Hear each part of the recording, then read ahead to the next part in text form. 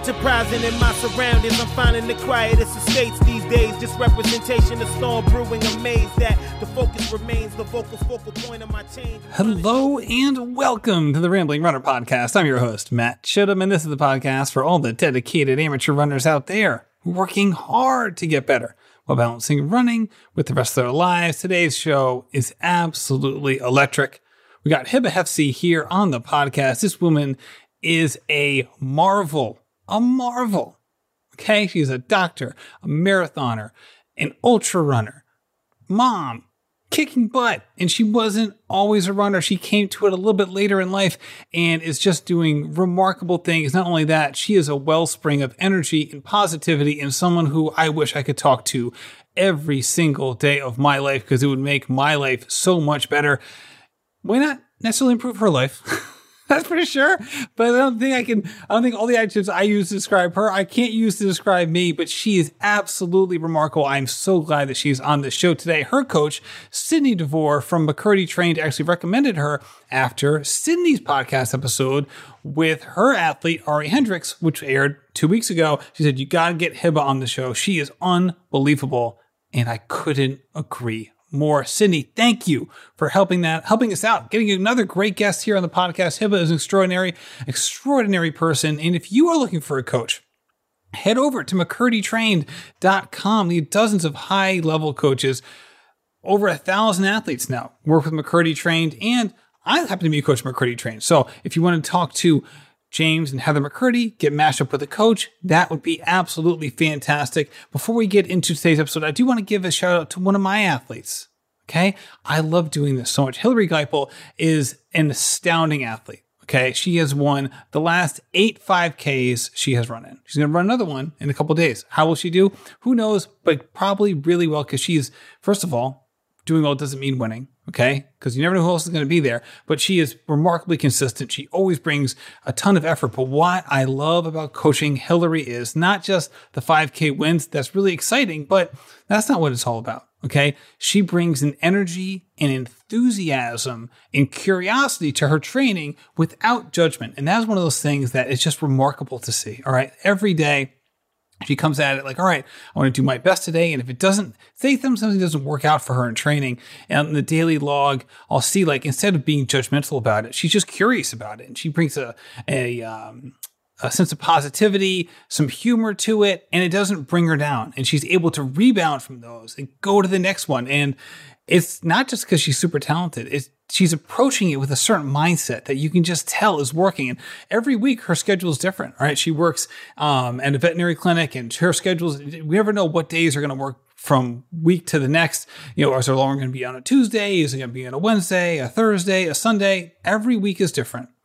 But she makes it work. She approaches her training with passion and curiosity and good humor, and without a sense of like, I need to do this right now or else my whole running world is going to fall apart. And I know that I have been that way. Some of my training in the past, I can get super type A about something, but at the same time, that can have deleterious effects on her training. And I'm so proud of Hillary for how she's approaching her training in a way that can be beneficial and frankly, more fun. And the more fun that you have in this kind of process, the better runner you're going to be, because you're going to want to approach every day with just that more upbeat zeal that she brings to it. And also that Hebah brings to her training and to life in general. So let's get into the podcast with Hebah Hefzy.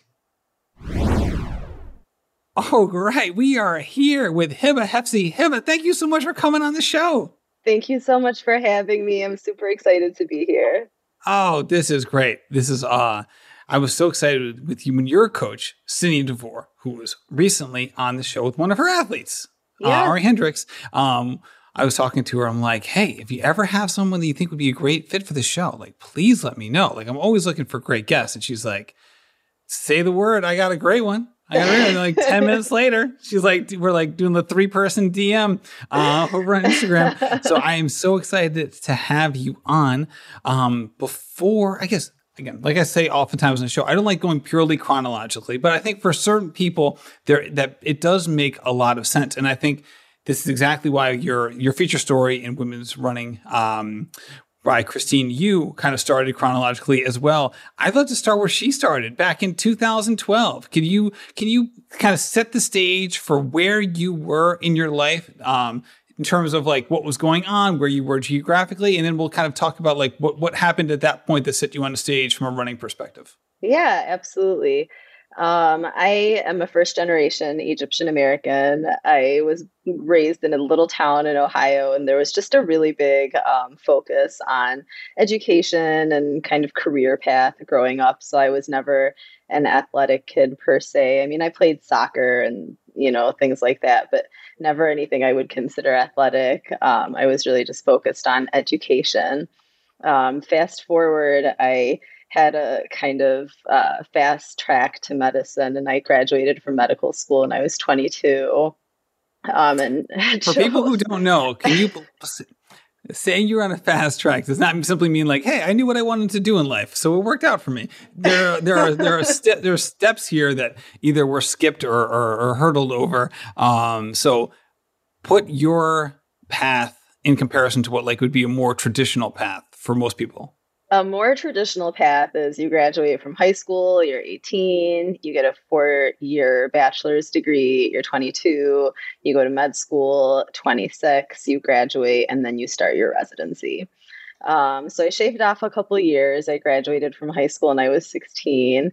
And then I got my bachelor's degree in 2 years. So I started med school at 18. So was that like as a boatload of AP credits fed into that?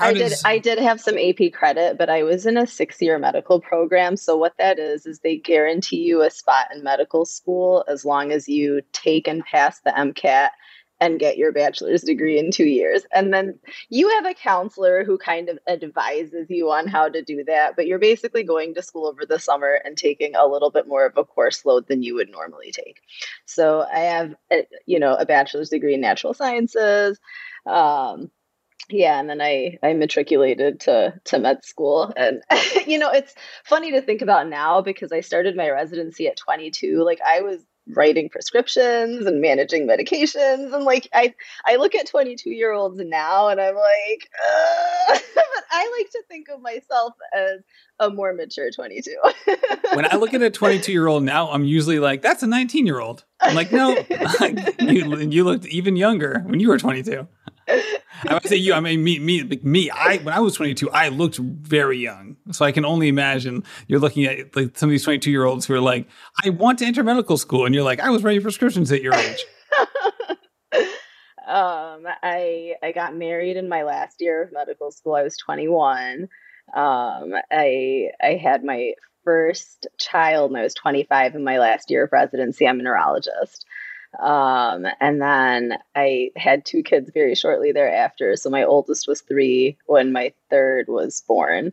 And by this point, I had finished a fellowship in vascular neurology and I was working as an attending vascular neurologist. And after she was born, I had gained weight and I felt like the most hypocritical doctor ever. I talked to my patients about the importance of exercise and diet and like making time for yourself, because as a stroke doctor, like risk factors are something we talk about all the time.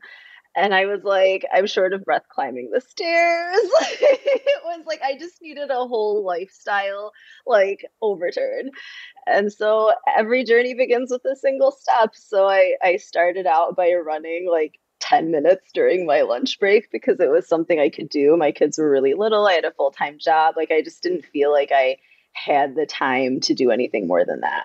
Can we dive into that time part? Because this is a huge hurdle for a lot of people. And it can be one of those things for some folks. And again, this is a wide range. I don't want to paint it to be like a binary choice. But there are other people, and I've certainly fallen into this. So I'll just speak for myself. There are times where I have used time as an excuse when it really wasn't. It was more like I was using it as a rationalization. And there's been other times where like it's been a flat out good reason why I couldn't do something. Other times where I'm like, I don't know. I don't have, and I rationalize my way through it. And I look back with regret in those cases. So to walk me through like what like a typical, semi-typical day was when you started picking up running in terms of your daily schedule. Well, when I started picking up running, I had a newborn, a 1.5-year-old and a 3-year-old. So I was and I took like 8 to 10 nights of call a month. And so I was chronically sleep deprived. I was eating terribly. And I just like I couldn't do it in the morning, and I couldn't do it when I had my kids with me because it's so unexpected. Someone's going to throw up, someone's going to need a diaper change, who knows, you know? And so I figured my lunch break at work is my protected time. Sure, it would be convenient to sit and have lunch with my coworkers and chat about our lives, but what mattered more to me then? And I felt like I needed to get healthy. And so I just gave up my lunch break and I'd go change in the bathroom of Starbucks. There was a trail right there. So I'd hop onto the trail. I couldn't even run a mile. I would like run walk. The first time I ran a mile without stopping, like it was like a hallelujah moment. Like I'm not a runner. And then I'd get back in my work clothes in the Starbucks bathroom, no shower, just like a quick like wipe to freshen up and head back to work. You know, you got to do what you got to do. uh, yeah, so that's how it started with just, 10 minutes, and then it became 15, and then I'd squeeze out, a half hour, and then I signed up for a 5K. The woman who took care of my baby when I was at work had breast cancer, and so it was like one of those like race for the cure things in downtown Detroit. It was a huge event. It sounded like it was so much fun, and I was like, all right, well, let's see how it goes. And I showed up and I ran the whole thing. I think I finished in like an okay time for someone who's never run 3 consecutive miles before. So it was like from there, I just like caught the running bug. All right, let's talk about when you first started, right? So you're in the situation where you're super busy. You're squeezing in 10 minutes of exercise in a kind of a walk run situation. You're building up to 15. You're a doctor. I mean, you're aware of the benefits of exercise for a whole, for panoply of reasons. With that said, it'd be also easy to rationalize, be like, well, what's 10 minutes going to do? Right? Like, is 10 minutes of this really worth me, like, going through the stress of, like, going to this, like, this public restroom in the middle of a Starbucks and then toweling off and all that? Well, I'm glad you bring that up because there's actually publications and data that show that just 10 minutes of cardiovascular exercise a day reduce your risk of cardiovascular mortality by 50%. It's a big effect for such a small lifestyle change. Thank you for saying that. I was actually going to say next was like, I tell my athletes all the time, like if you obviously on your scheduled off days, embrace it. But if it's the day you're supposed to run, like just get in 10 minutes. It might feel like nothing, but it's not nothing. And then I stopped feeling like a hypocrite because I would commonly say to my patients, you can wake up 15 minutes early and just do a 10-minute like jog. And they were like, do you do that? And I'd be like, yes, as a matter of fact, we do.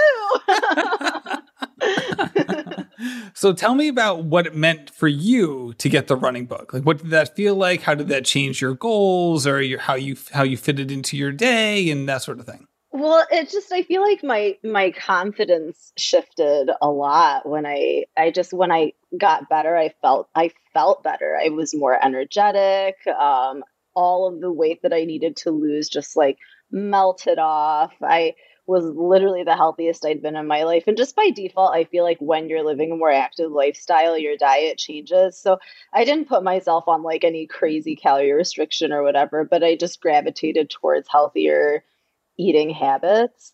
And I just like that shift in my lifestyle, I think like just shifted my mindset, and the things that were important to me changed, I had been living just a more sedentary lifestyle, and I just started enjoying doing active things more. I liked being outside. I liked taking my kids outside. And that just like my whole lifestyle changed.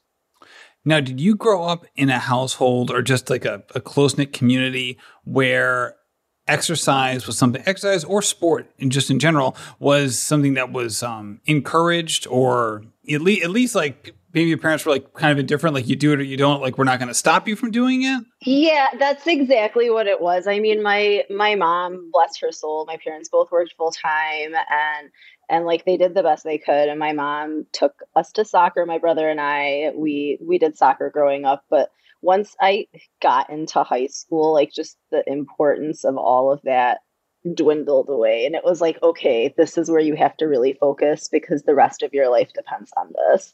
And So so is that them talking, or is that how you viewed it? Obviously, you were a precocious academic talent at that age. it was both. I think I I knew that I did not want to spend my entire life in Toledo, Ohio. And I was like, this is my ticket out. My grades are going to get me out of this little town. Got it. It's funny because like I'm actually from a little town, so I'm like Toledo, Ohio sounds like a pretty big place. Like they got their own university, they got all sorts of things. I'm sitting here from Barrington, Rhode Island, like 12,000 people. We had a college and it like disbanded. It's just like these buildings are just like crumbling. Well, it was even more stressful for me because my dad's a university professor, and the University of Toledo is a pretty big university. And because he's tenured, I would have free tuition if I went there. And he was like, if you don't get a scholarship somewhere else, you're going to University of Toledo. It was like, okay. Oh my God. That's hysterical. All right. So they're indifferent on the athletic part. Didn't dissuade you, but they weren't like, you're doing it. You're going to be active. It's just kind of how it goes in this family. So you pick up the running bug, you're getting going.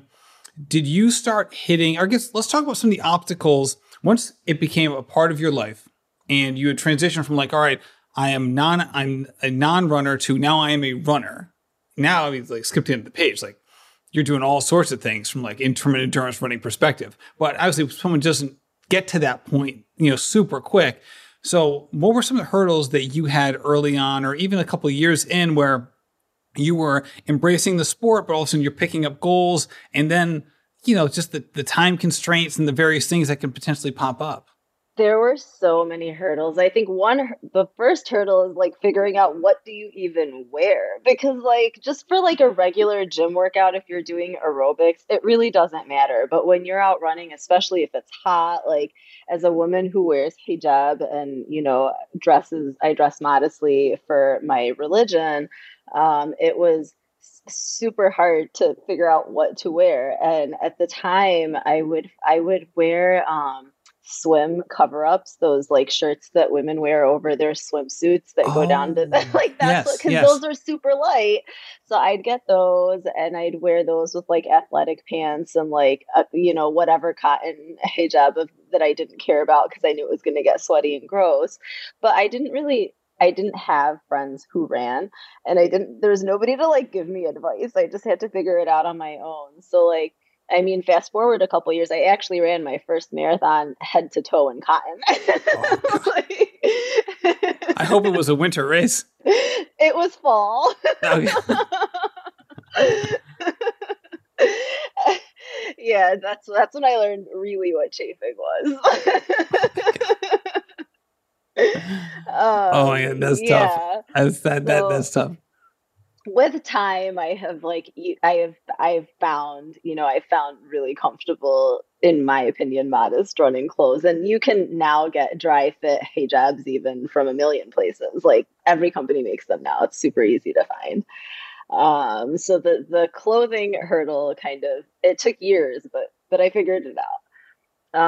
I think culturally, even till this day, like my parents get very nervous if I tell them that I'm running a marathon, or, we'll talk about some of the other crazy things that I've been doing, but they get really nervous. They have a true fear that I will die doing this thing. Like, they're very concerned. Like from an overexertion standpoint, or from someone else? Just like they're like, was the human body really made to do these things? Like, this doesn't seem natural. It's not like a 30-minute run anymore, and my dad grew up in Egypt, and he's in his 70s. And so, for him, he's like, is this what like an adult who has children and a career should even be doing? Like he kind of looks at it like he finds it like not mature. And then I'm divorced now, but when I was married, my ex-husband felt like this isn't like what this isn't this isn't the lifestyle of a mom. And I used to laugh and say it almost felt like I had an affair with running because I would have to run secretly because that was the only way that like I wouldn't get in trouble for it. God, I'm trying to think like that's like at first I was like that'd be a good movie title, An Affair with Running. I'm like, no, it would be. No one would go watch it. It'd be like 10 people. It'd be like one of those movies that you'd only be able to watch on an airplane. Like, what happened in this movie? Wow, yeah, that's a lot. And when you're getting that kind of feedback from people who hold important parts are in important roles in your life, your dad, your husband, right? There's not many people in your life that they're closer to you than those people, and you're getting that kind of feedback. Were there times where you stopped running, or were there times where that influenced how much you were running? I mean, like in terms of how much you wanted to run. Like, did you start to maybe conform to some of that thinking at certain points, and not like feel like you needed to disengage, but were actively kind of choosing to disengage because maybe you were vacillating on how you felt about it? Yeah, I mean, I would say that there were many times where I would want to do something and I'm like, oh, but is it worth like all of the feedback I'm going to get? And two, when you don't have someone supporting you, you really start questioning yourself. I'm like, can I even do this? Like, is it even doable? And then I'm like, well, I only get one chance to raise my kids. If all of these people are telling me that I'm a bad mom by running, well, then maybe I shouldn't run so much, or I'm a bad wife because I run, And so you do start questioning, whether you should be doing it. But at the end of the day, like, you only get one life, and doing what I do, like, it can be taken away in a second. Like tomorrow, any one of us can wake up and never be able to run another step. And I'm like, when you have that in your face every day, I'm like, you know what? If this is what I want to do, and I'm literally not hurting anyone doing it, why shouldn't I do it? Right. If anything, you're helping them because you're like, hey, I'm going to be around, like from a longevity perspective. Yes. And I'm a happier person when I'm active. Yeah, no question about it. Can you identify times in your life, or maybe even one time in your life, where you had basically said, like, basically, to yourself, maybe said out loud to other people, where you just kind of put your foot down of like, we're not having this conversation anymore. Like, no, this is part of my life, and this is just the way it goes, as opposed to like this kind of never ending back and forth and things like that. Because I can imagine, so many of us get in our own heads with running, especially if you have that bad race, you have 3 workouts in a row that don't go great. Like it can be easy to lose confidence sometimes, especially if we're not being supported.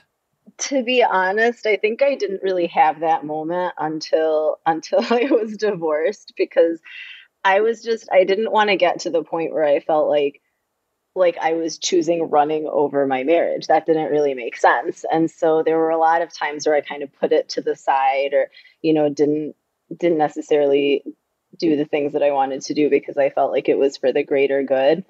But the year that I got divorced, it's been 4 years, I think I ran like 8 marathons and a 50K. Like, I did nothing but run that year.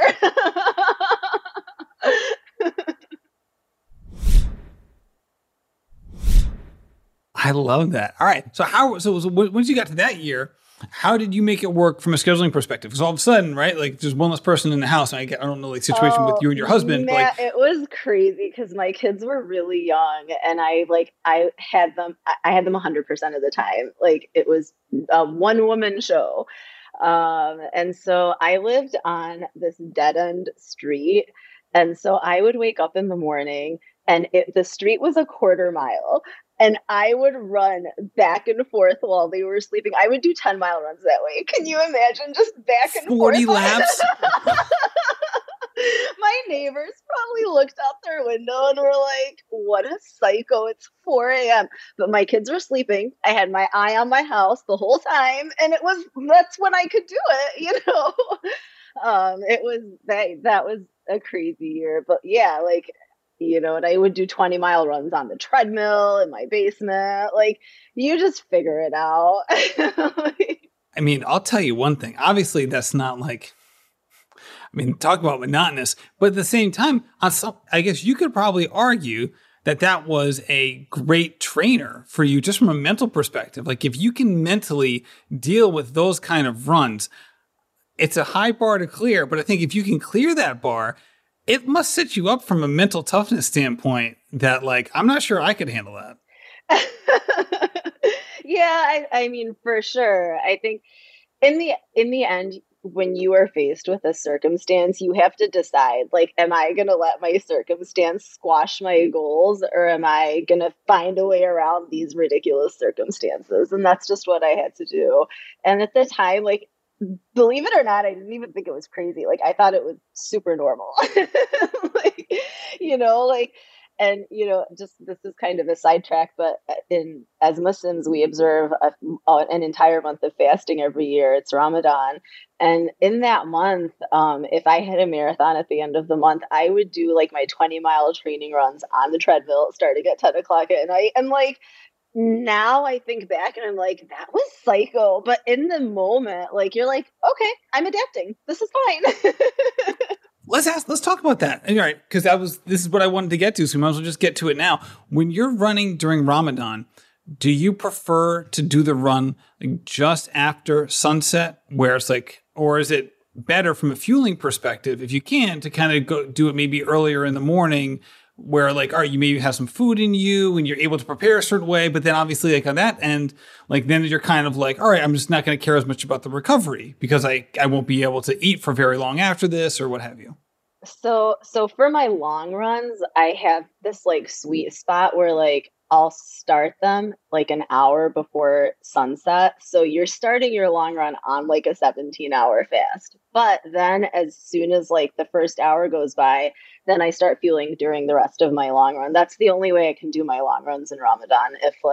And then that way, by the time you're done, it's not like 2 o'clock in the morning, like you still finish before midnight. Gotcha. So you must have gotten really good at fueling then. I mean, I don't know that I would say I'm really good at fueling, but I've practiced many different fueling techniques. I guess that's what I mean. Like you had to be at least decent in order to complete these runs. I know some people struggle with it, or either because they don't put as much time into figuring out what works for them. Some people have just a GI system, which makes it tricky. But it sounds like you if that's your sweet spot, then you must have figured out a pretty good routine for yourself. Yeah, I mean, I know what gels will work for me, and like I mean, I like to eat, so like I'll have like a Cliff Bar or whatever. Like, yeah, so I do know what sits well with me, but I only do that for long runs. And then outside of that, if I'm doing like a super easy run and pace doesn't matter, like I usually try to do it midday so that I'm not super hungry or thirsty, but I know that I don't have 12 hours until I can have water. And then if I have like a workout run, like a really hard run, I'll do that like at sunrise, like right after I've had like water and breakfast and whatever. Yeah, those late night runs, and obviously this can happen for anybody, and even for you. It doesn't have to be Ramadan to go for a late night run, especially if you have unique work hours or a unique level at home situation where like that. I don't know. For me, the tricky part with some of these nighttime runs isn't even the run itself. Is that I find like the soreness from those runs gets exacerbated because like you come home and then you end up going to sleep and then like I'll wake up the next day and be like, I'm so tight. And it's like, so it's hard to like reset to like, all right, now I'm going to do a morning run because I want to get back on my morning schedule because I did that longer nighttime run. I'm waking up. I'm like, oh, good grief. Like I'm not feeling great right now. Like maybe I'll just run again tonight. And all of a sudden I start getting into this like nighttime running pattern. And I'm sure there's ways out of it, but how have you dealt with that sort of thing? If you've experienced anything similar? So I've become pretty good about if I'm really feeling sore, then I have like a whole list of things I do. Like I do ice baths, I do Epsom baths, I'll go get a massage, I'll go to yoga. So I try to like react.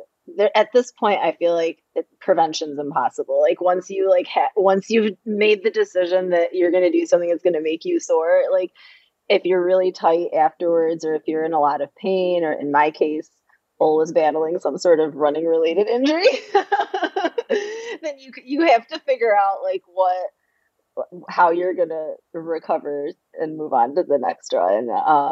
I will say that through the years, I've I think the one thing I have learned from running is how to be gritty.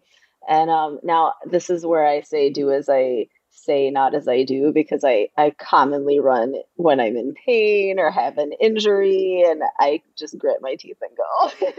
I think I need to start a new podcast theme called "Do as I Say, Not as I Do," and put it to all running stuff that runners can fall victim to in their own running. Because I feel like we all have those things where we're like, I know better, but let me tell you about this thing I do on occasion. Absolutely. All right. So when you had that year post divorce, when you're like, I'm doing all the things now. Like the limit, like the guardrails are off. I'm just going to go after this nonstop. Tell me about like the choices that you decided to make, right? All of a sudden you had all of these choices and it was probably an abundance of choices to make. So just in terms of like the kinds of races you wanted to run, why endurance running, going after marathons and ultras for you was a better fit than saying like, hey, I'm going to do a lot of 5K, 10Ks, and maybe some half marathons. Like what about the longer races better suited you, and how did you go about choosing them? So, I mean, my very first marathon was in 2014, and I literally did it just to see if I could run a marathon. Like, I don't even know if I trained correctly. I think I need to take a single sip of water for like 10 miles. Like, I had no idea what I was doing. And when I finished, I literally thought I was going to die, and everybody around me looked amazing. And I was like, okay, there's a better way to do this. I didn't do it right. And I think that's when I started like wanting to run marathons better. And then I noticed that as I trained like a normal person trains for marathons, I started getting faster. And then I got it in my head that I'd qualify for Boston. And man, like once I get something in my head, it's so hard to it's just hard to stop trying for it. So I think I tried 9 times before I qualified for Boston. Over how long a period of time? Like 2 years. Only 2 years, 9 times? Oh my God. And so the time that's then I got addicted to like getting faster. So my first BQ was in 2017 and in a downhill marathon. It was, I don't know if you've heard of the Revel races, but it was absolutely. in Cottonwood Canyon in Utah. And it's literally they bust you up a mountain and then you run 26 miles down the mountain. It was psycho. Like I strained both of my calves. Like I couldn't walk for like 3 weeks afterwards. It was really tough, but I did get my BQ. So that's when I kind of I feel like I got addicted to the athletic part of running, where like if the harder you work to fine tune something, like the better you can get. And you're really only competing against yourself, but that part of it became really fun for me. So I set it as a goal to qualify for Boston once a year. And then I just pick one marathon every year. And that's the one I do to BQ. And then I just love to travel. And so I pick really fun destination marathons and do those. And then just this year is when I got into the ultras. It's like something totally new. And I went from 0 to 100 quite literally. Do you think you would have gotten into ultras faster if there wasn't COVID, or did that COVID break kind of set the stage for getting into ultras because all of a sudden there weren't any races? People were just kind of trying to find interesting things to do on their own or with like these virtual communities. No, like I feel like so I did 150K in 2018, and it was in like the Valley of Fire State Park, Nevada. It was so hot, and it was a smaller race. There were like 2 aid stations. Like, I was like, never again. Like it was like every 5K there'd be a pink ribbon tied on like a cactus or something, and that's how you knew you were going the right way. It was, and there was no cell service, and you're in the middle of the desert, and like there were stretches of like you're running on sand. It was all so of a sudden miserable. Toledo, Ohio doesn't seem too bad. When I finished it, I was like, never again. I'm never doing another ultra. Like the road races and marathons, those are my sweet spot. And so it took 4 years before I reconsidered that. And so during COVID, if anything, I think actually my COVID running story is kind of funny. Do you remember when COVID started in March, how like CNN would be like, there are 3 cases of COVID in Michigan. There are 6 in Boston. So I was one of the very first people who had COVID in March when COVID started.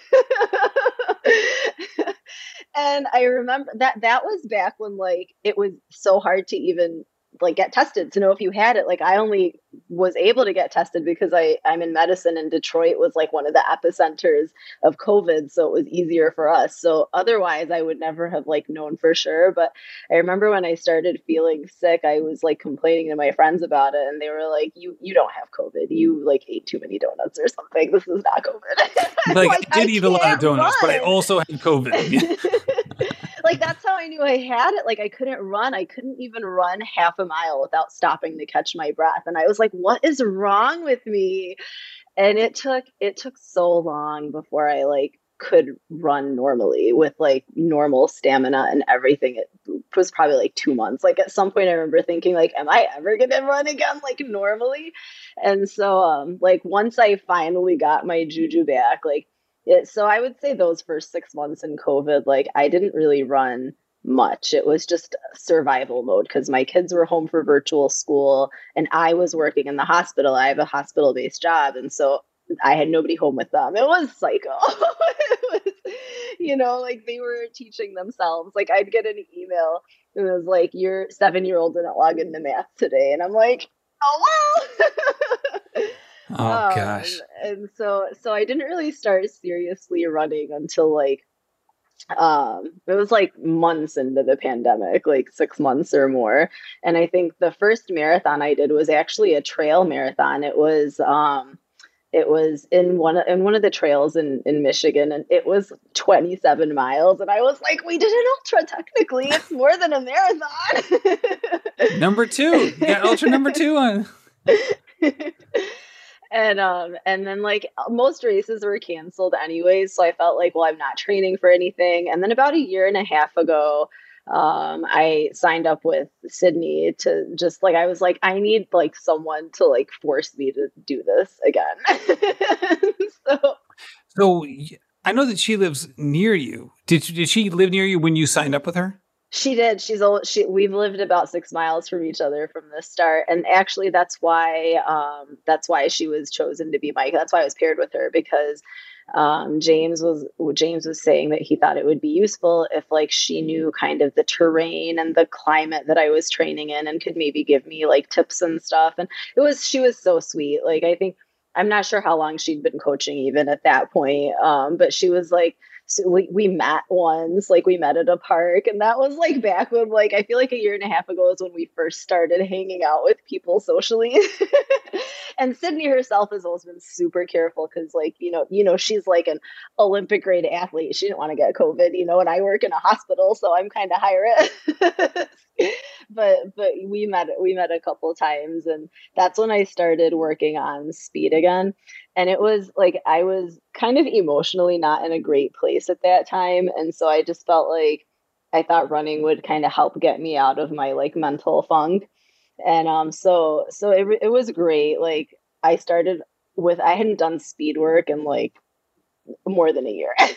And so, we started from scratch, and I kind of went in with big goals, and I was like, okay, like I want a PR and I want a BQ, and the race I have is in like 3.5 months. Let's do this. And she put together a really great plan for me. And it was just, I think I wasn't really thinking about my nutrition, and I wasn't doing any strength work at that point, and I was just running. And I think I was taking out like all of my frustration, all of my anger during my runs and not thinking about anything else. And all of a sudden I just like lost a ton of weight, unfortunately, some of which was like muscle mass. Like 2 weeks before the marathon, I just had this excruciating hip pain. And the whole time Sydney was like, it's got to be a labral tear. And I'm like, nah. I'm a doctor, Sydney. I know what's going on. And I iced, I took Motrin, and I showed up to the marathon, and I was so sure that the pain was going to keep me from running my goal that I didn't even take racing shoes with me. I took only my long run shoes. And well, like, then why run? If you're going to be like, this isn't going to go well, and my coach thinks it's a tear in my hip, why split the difference? Because I'm super stubborn. And it was the first post-COVID big marathon in a really long time. It was the Carmel Marathon, and there were like several thousand people. And that was one of the first really big races during the pandemic. And I was like, I miss races. I'm gonna go and we'll just see what happens. And I really did the first 5K super conservatively. And then like I was already in pain, and I'm like, well, if it's gonna hurt, go big or go home. And that was like one of those like grit your teeth and go situations where like every step hurt. I just focused on the mile I was in, and I got my PR and BQ, and it just like was crazy because I was like, this is a miracle. I didn't have racers. Like I was running with an injury, and then afterwards I went and got an MRI, and sure enough, it was a labral tear. Well, if it wasn't before the race, yeah. Obviously, the race probably didn't help in that respect. No. But I feel like those are the races that like really help you grow, because like you learn how to tap into something different. Like, because you just have to shut it off. Like you have to shut off the part of your mind that says it hurts, stop moving, or you know what I mean? And you just learn to just tap into other resources. And I was laughing with Sydney, and I was like, who knew that like emotion could be such an amazing fuel? Because that's really what I just tapped into. And just like everything that was on my mind, I kind of like laid it out on the pavement and got through it. So it was a cool experience in that regard. Until this day, that remains my PR. So wow. I hear these stories of your training, these races, and knowing your background from a schooling perspective. And it becomes clear that you have done so many things well in terms of like focusing and following through on tasks and endeavors where many people may have, given less than their best or not completed these things, maybe even tried in the first place. But just in terms of like completing and going after goals and things that are important to you, and not letting just the hardness of the endeavor take over and stop you from going after these goals. What have you learned in your life that has enabled that or kind of sped that along, that you feel like you can pass on to others, and maybe even your kids as they approach certain goals that they know or that will take not only a lot of drive, but continued determination over a long period of time? Well, I think that the number one thing I want my kids to take from this is that like the biggest person who will stand in your way is yourself. Like, I think that you have to just have a positive attitude and show up thinking you can do it, and tell yourself you can, and convince yourself you can. And once you've crossed that hurdle, like so many things that you didn't think are possible are possible.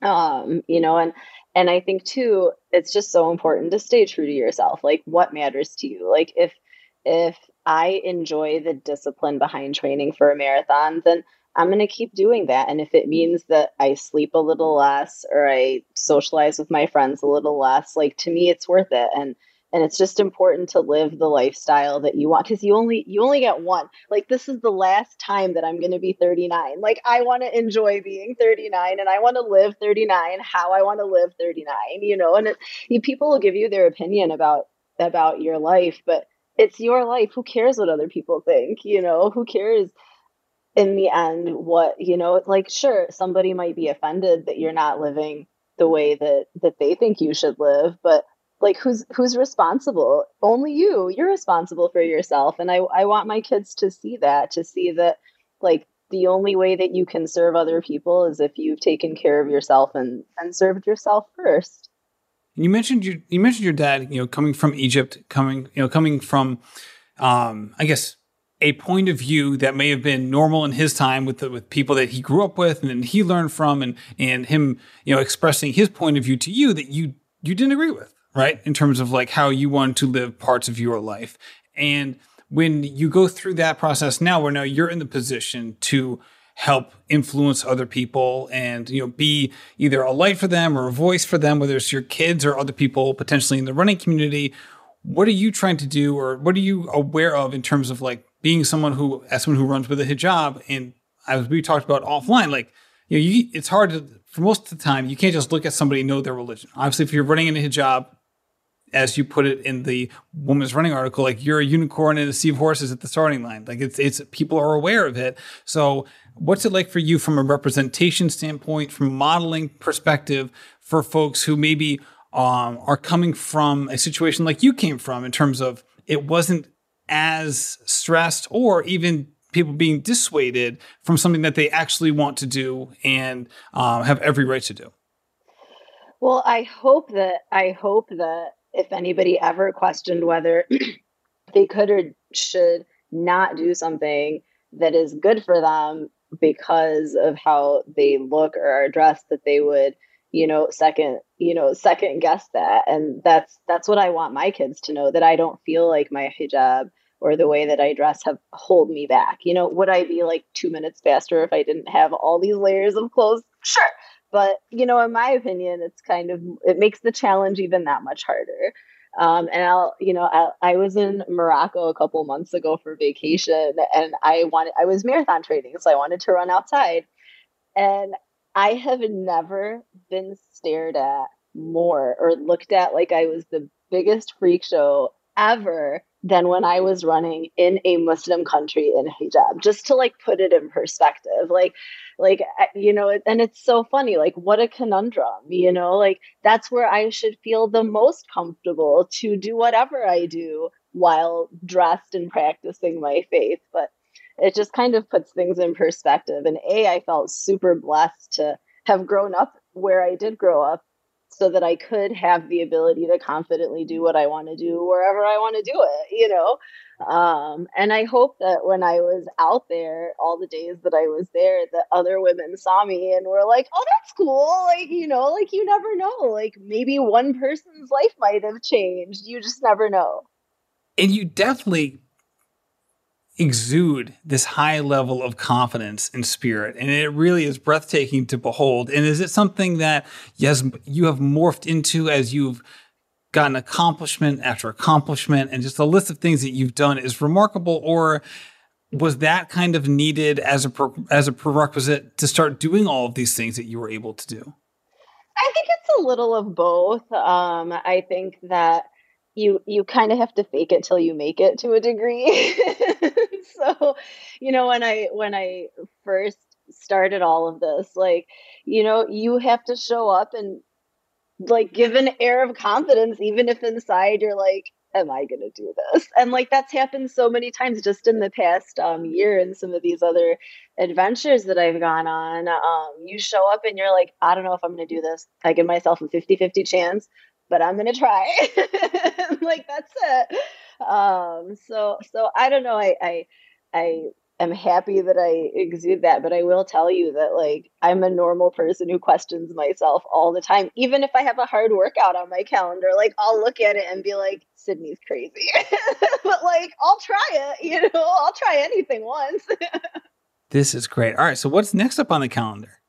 So I mean, I have an ultra in October that I'm gonna start training for, but I have to tell you, I did this 100-mile race in February, and as somebody who previously, like anybody who I ever saw on like social media or like all these trail runner accounts that I follow, when I see like that they run 100-milers like they're nothing, I was like, those people are crazy. Like I will never run 100 miles. Like I already said, after my 50K, I'm never doing another one.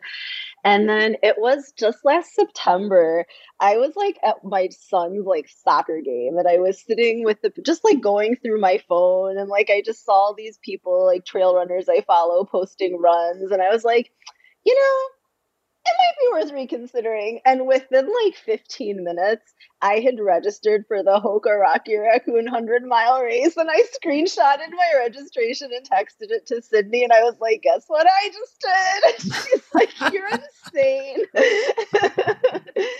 And I was like, all right, we have like, it was in February, so I think I had like 4.5 months to train for it. And at the time, I was actually training for my Indianapolis marathon. It was like in 6 weeks, and my goal was to BQ. And so I was doing speed work and not necessarily a ton of volume. And she was like, all right, well, if that's your goal, then there's not really going to be like a taper for this marathon. Like, you're just going to run a marathon with no taper. I'm like, all right, cool. And so, so by some miracle, I still got my VQ at that race. That was my goal. I had like a 10-minute buffer. So I was happy with it and happy that I could do it, even though I was like training for an ultra. And till then, I had run 131-mile run one time. And then outside of that, my longest run had been the marathon distance. But somehow I thought in 3 months I'd be able to run 100 miles. And so I had this 50-mile run. I had an ultra planned with 2 of my friends in November in Moab. It's one of the Mad Moose running events, and it's a really beautiful course. And so they had a 50-mile option, and I was like, well, I might as well do the 50-miler because that'll kind of help me train for the 100. And it was only 2 weeks after the marathon, which I hadn't tapered for. So I was like, I should be ready for it, theoretically. And Sydney was like, you do know that 50 miles is 2 marathons back to back. It's like, I know. And so I went with 2 of my friends who were doing the 30K. And so the day before, we were like hiking. Arches National Park is so pretty and Moab is beautiful. It's like, when else am I going to be here? So I did all the hiking with them, and we were like out kind of late getting dinner. And I was like, okay, I do have 50 miles in the morning. So I guess I should mentally prepare for it. But I honestly like showed up thinking about it no differently than I would think for a marathon. And and like everybody was super hyped at the start, and I looked around and I was like, like I don't feel like I'm any different than any of these people. It should be fine. But I had this plan to break it into 10-mile like intervals, and I was like, every 10 miles I'm going to reset. You can do anything for 10 miles. And then I got to mile 30 and I was like, okay, 20 more miles sounds so miserable right now. I was like, all right, there's only one way to, once you're at 30 miles, you can only finish if you get to the finish. There's no way to cut out of the course. And there's like no cell service. Like you'll only be saved if a runner finds you collapsed and finds service and calls 911. So I was like, all right, well, you got to do this. And I think it was like at mile 48, I recorded a video to remind myself of how I felt. And it was like, if you can't run, walk. And if you can't walk, crawl. And if you can't crawl, and when I looked around myself, it was like all I could see were mountains. I was like, figure out how you're going to get to the motherfucking finish line. It's like, what are you going to do, But it was so beautiful. And it was really a confidence boost because I finished it upright. I went out for burgers with my friends afterwards, and I wasn't last. I was like, I think it took me like 11 hours or something. And so I was like super pumped for the 100-miler after that. And then it was after that my training really shifted. And for like 2 months, I had this plan where I was supposed to be doing like back-to-back long runs. And so I'd run like 25 miles one day and like 15 the next. And it was crazy. Like I'd never done volumes like that before. And a month before the race, I had this trip planned to Tanzania for my birthday. And I was like, all right, Sydney, I'm taking an 8-day hiatus from training. She's like, 4 weeks before your race. And I'm like, yep. And I was like, like I'm going to be at altitude. Like my lungs are going to get trained, even though I'm not running. It's going to be great. That's classic. I love you. Like, we're going to dive into the deep end. Oh, just so you know, the lifeguard's going to pull me out, like right when I'm supposed to be peaking.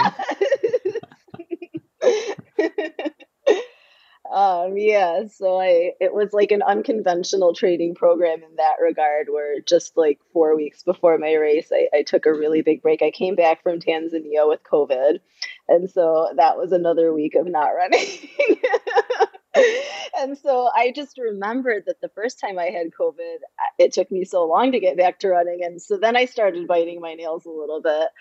But I just I didn't give myself a choice. Like I'd go out and do my runs, even if I felt kind of crummy. And then for the 100-miler, Sydney was supposed to actually come crew me. That had been the plan. And then she was really close to a race and she was like semi injured. And she's like, okay, I have really bad news. I can't come anymore. I was like, Oh all boy. right, I get it. But I have never done a 100 miler. I don't know anything about 100 milers. Like, I need a crew. Like, I read on the website and it said that for the second half, you're allowed to have pacers. And I was like, well, that'll be great. Like, people to like convince me not to quit. And so I put together like three like friends who like are kind of friends and they barely know me and don't know each other, and they came from like across the country and met me in the middle of nowhere, Texas, for the for this weekend. It was pretty encouraging. Just kind of an, it shows the amazingness of the running community, if anything. So how did the race go? I totally spaced. I meant to bring up this race and then I like jumped all the way to like what's left on your calendar. I apologize. Well, the race was the hardest thing I've ever done. And up until that point, I had said that climbing Kilimanjaro was the hardest thing I'd ever done because that was really hard. So, you just like, you have no idea how it's going to go. And it was a rolling start. And so you just show up and go. Like you just show up and start. And so I Was get it kind of like there. is it like the fall Boston? Did you do that one? Was it like the same way? Yeah, but the fall Boston had like 20,000 people running it or something. Like this race had 300. Oh. So there was like, it was pitch black dark, 20 degrees, and there's nobody there. And I'm like, okay, you're like running into the woods. Oh my. And so I was like, my friend dropped me off and I was like, don't leave me. I'm not going to start until I see someone else. Like, I'm not starting by myself. I'm too scared. And so this really nice guy shows up, and he was like kind of older and looked super calm. And I was like, all right, I introduced myself and I was like, I've never done a 100 miler before. Have you? And he was like, yes, as a matter of fact, I've done this exact race 3 times. I was like, amazing. I think I'm going to start with you. Please don't leave me. And so we started together and like kind of got into a groove. And then he was doing more of a walking at the start. And like, I was like, if I start out walking, I'll never finish. So I kind of went on ahead of him. And then, like it was 5 loops of a 20-mile course. And so before I knew it, the first loop was done. And my friends met me kind of at the 20-mile mark, and like they had all the things. They like pounded out my calves with the Theragun, and it actually ended up it was the first 20 miles were fine. And then the next 20 miles, I started getting a little bit tired. And I knew that my mom was super worried about me. So I called her, reassured her that I was fine, and was like, I'm at mile 40. I feel great. Only 60 to go. And then I hung up with her. And then I looked up at my friends and I was like, I feel like I'm dying. They're like, well, in 10 miles, you're going to have someone with you for the whole second half. So it just kind of powered through to 50. And then after that, I had my pacers with me. So it was the 50 to 70 were a pretty solid walk run. But then at 70 miles, like my body was like, no matter what you want to do, we're not running anymore. So you figure it out. My friend who met me at mile 70, by this time it's midnight and it's freezing. It's like less than 20 degrees and she's ready to run. That's how she's going to get warm. And I was like, guess what? We're walking. And she was such a good sport about it. She'd make me feel bad. Like we walked 20 miles. It took forever. like I couldn't use my fingers. Like I reverted to like an infant state. Like I'd be like, I'm hungry, and she'd like put food in my mouth. Like, I'm thirsty. Like the water in my hydration pack had frozen. So, if we passed an aid station, we'd just try to drink all the fluids. And then I think for the last 10 miles, I might have been crying for almost all of it. It's like 3 hours of crying. Yes, literally. And my Garmin died after 19 hours, I think 75 miles. So then the last 25 miles, you have no idea your pace or your time or anything. And I kept looking at my friends. I was like, what time is it? Like, how many miles do I have left? And they're like, you just have to keep going till you're done. Like, you can't even think about it that way. And at mile 80, they had met me with like a warm car, and I got in it, and I was like, I'm not ever getting out. And they were like, yeah, you have to get out. I was like, never, I'm never getting out. You might as well drive me home. Drive me home from Texas. Yeah, I'm not. And so it was like, honestly, like the last mile, I ran that on my own. My friend kind of ducked off the course, and she was like, you want to finish this by yourself. And so I just like reflected on like what a miracle it was that someone like me, who 10 years ago couldn't even run 1 mile, ran 100 miles. Like, it was like, in my mind, like such a testament to the fact that like, if you believe you can do something, you can do it. And there's this photographer who travels around taking photos at ultra marathons named Hal Eastern. And I had previously never heard of him, but he was at this race, and he got my picture at like that exact moment where like I was crossing the finish line, and like all of the fields were kind of there together. And it was like just the perfect picture. And he ended up publishing it in the Trail Runner magazine in a photo essay recently. My dad, who thought it was insane that I ran 100 miles, like was so excited to walk into Barnes and Noble and purchase that magazine. It was really cute. Oh, what a nice cycle we had there. That was great. Oh, that's exciting. Oh, I can't. Your drive is just remarkable. It is just so remarkable. I don't even know what to say. It's hard for me to even reflect on it. I'll have to spend some time slogging through my run today and be like, well, remember what Hebah did? Like, you know, you can do, you're just fine. That is wild. Well, the crazy thing is that once you've done 100 miler, like no distance ever sounds intimidating again, you know? And like my goal is to finish in under 30 hours because I wanted to get like my one lottery entry for Western States. That will be the only way I'll ever run 100 again, is if I somehow get into Western States. So I finished in 28 hours and change. It was by some miracle. And I remember looking at the results, and I think 300 people started and 100 dropped. And I was like, all right, well, already, like, I didn't quit. Like, I was like, that's the biggest thing. When it's like 5 loops of a 20-mile course, you have every chance to quit. Like, it's always there. You can always walk right over to your car. So yeah, I think that was the hardest thing I've ever done. Kilimanjaro's number 2. Oh my God. Talking to you is so funny. It's like talking to a fictional person. Like all these things that you've done, I can't even imagine doing any of them. This is crazy town. So when people talk to you about challenges they're having and difficulties that they seem like they can't do, or I wish I could do this, but I have these difficulties, so now I can't do it. And they're kind of, you can feel and see and hear them talking themselves out of something that they proclaim that they care about. Do you hold your tongue? Do you tell them? Hey, this is what I did? Like, how do you approach those situations? Because I feel like you are this model that we can try to emulate, but at the same time, like, you must be like, what are all these excuses? Like, let me give you the Hebah story. I mean, I think that I remember being that person at one point in my life. And because of that, I think that I can put myself in their shoes. And you just have to remember that, like, it takes a minute to snap out of it. And not everybody, like, I feel like I'm just super fortunate that I don't know what it is. It's honestly, I feel like luck of the draw that like it happened that I was able to just kind of be self-motivated and not have somebody necessarily to snap me out of it. But I always say that running is my therapy. And I feel like maybe that's for me what it is, because it like has gotten me through a lot and has been my outlet through a lot.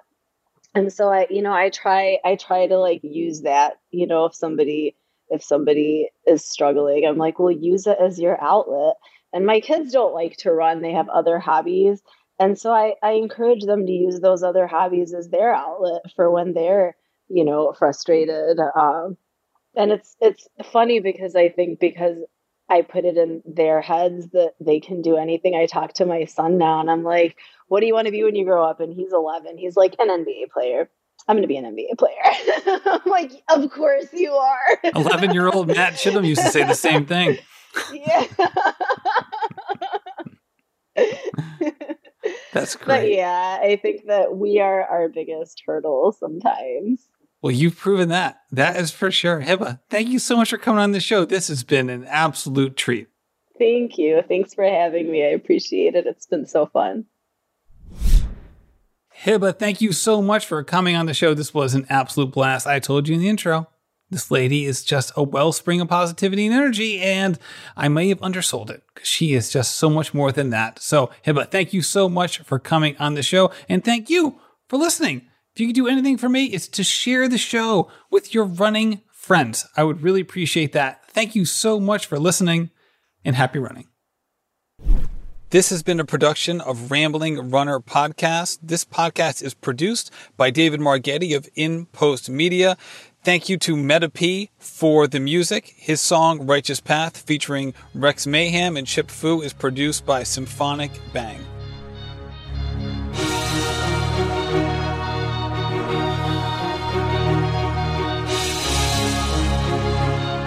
Yeah. Enterprising in my surroundings, I'm finding the quietest estates these days. Just representation of storm brewing, amazed that the focus remains the focal point of my change. I'm trying to show this industry I got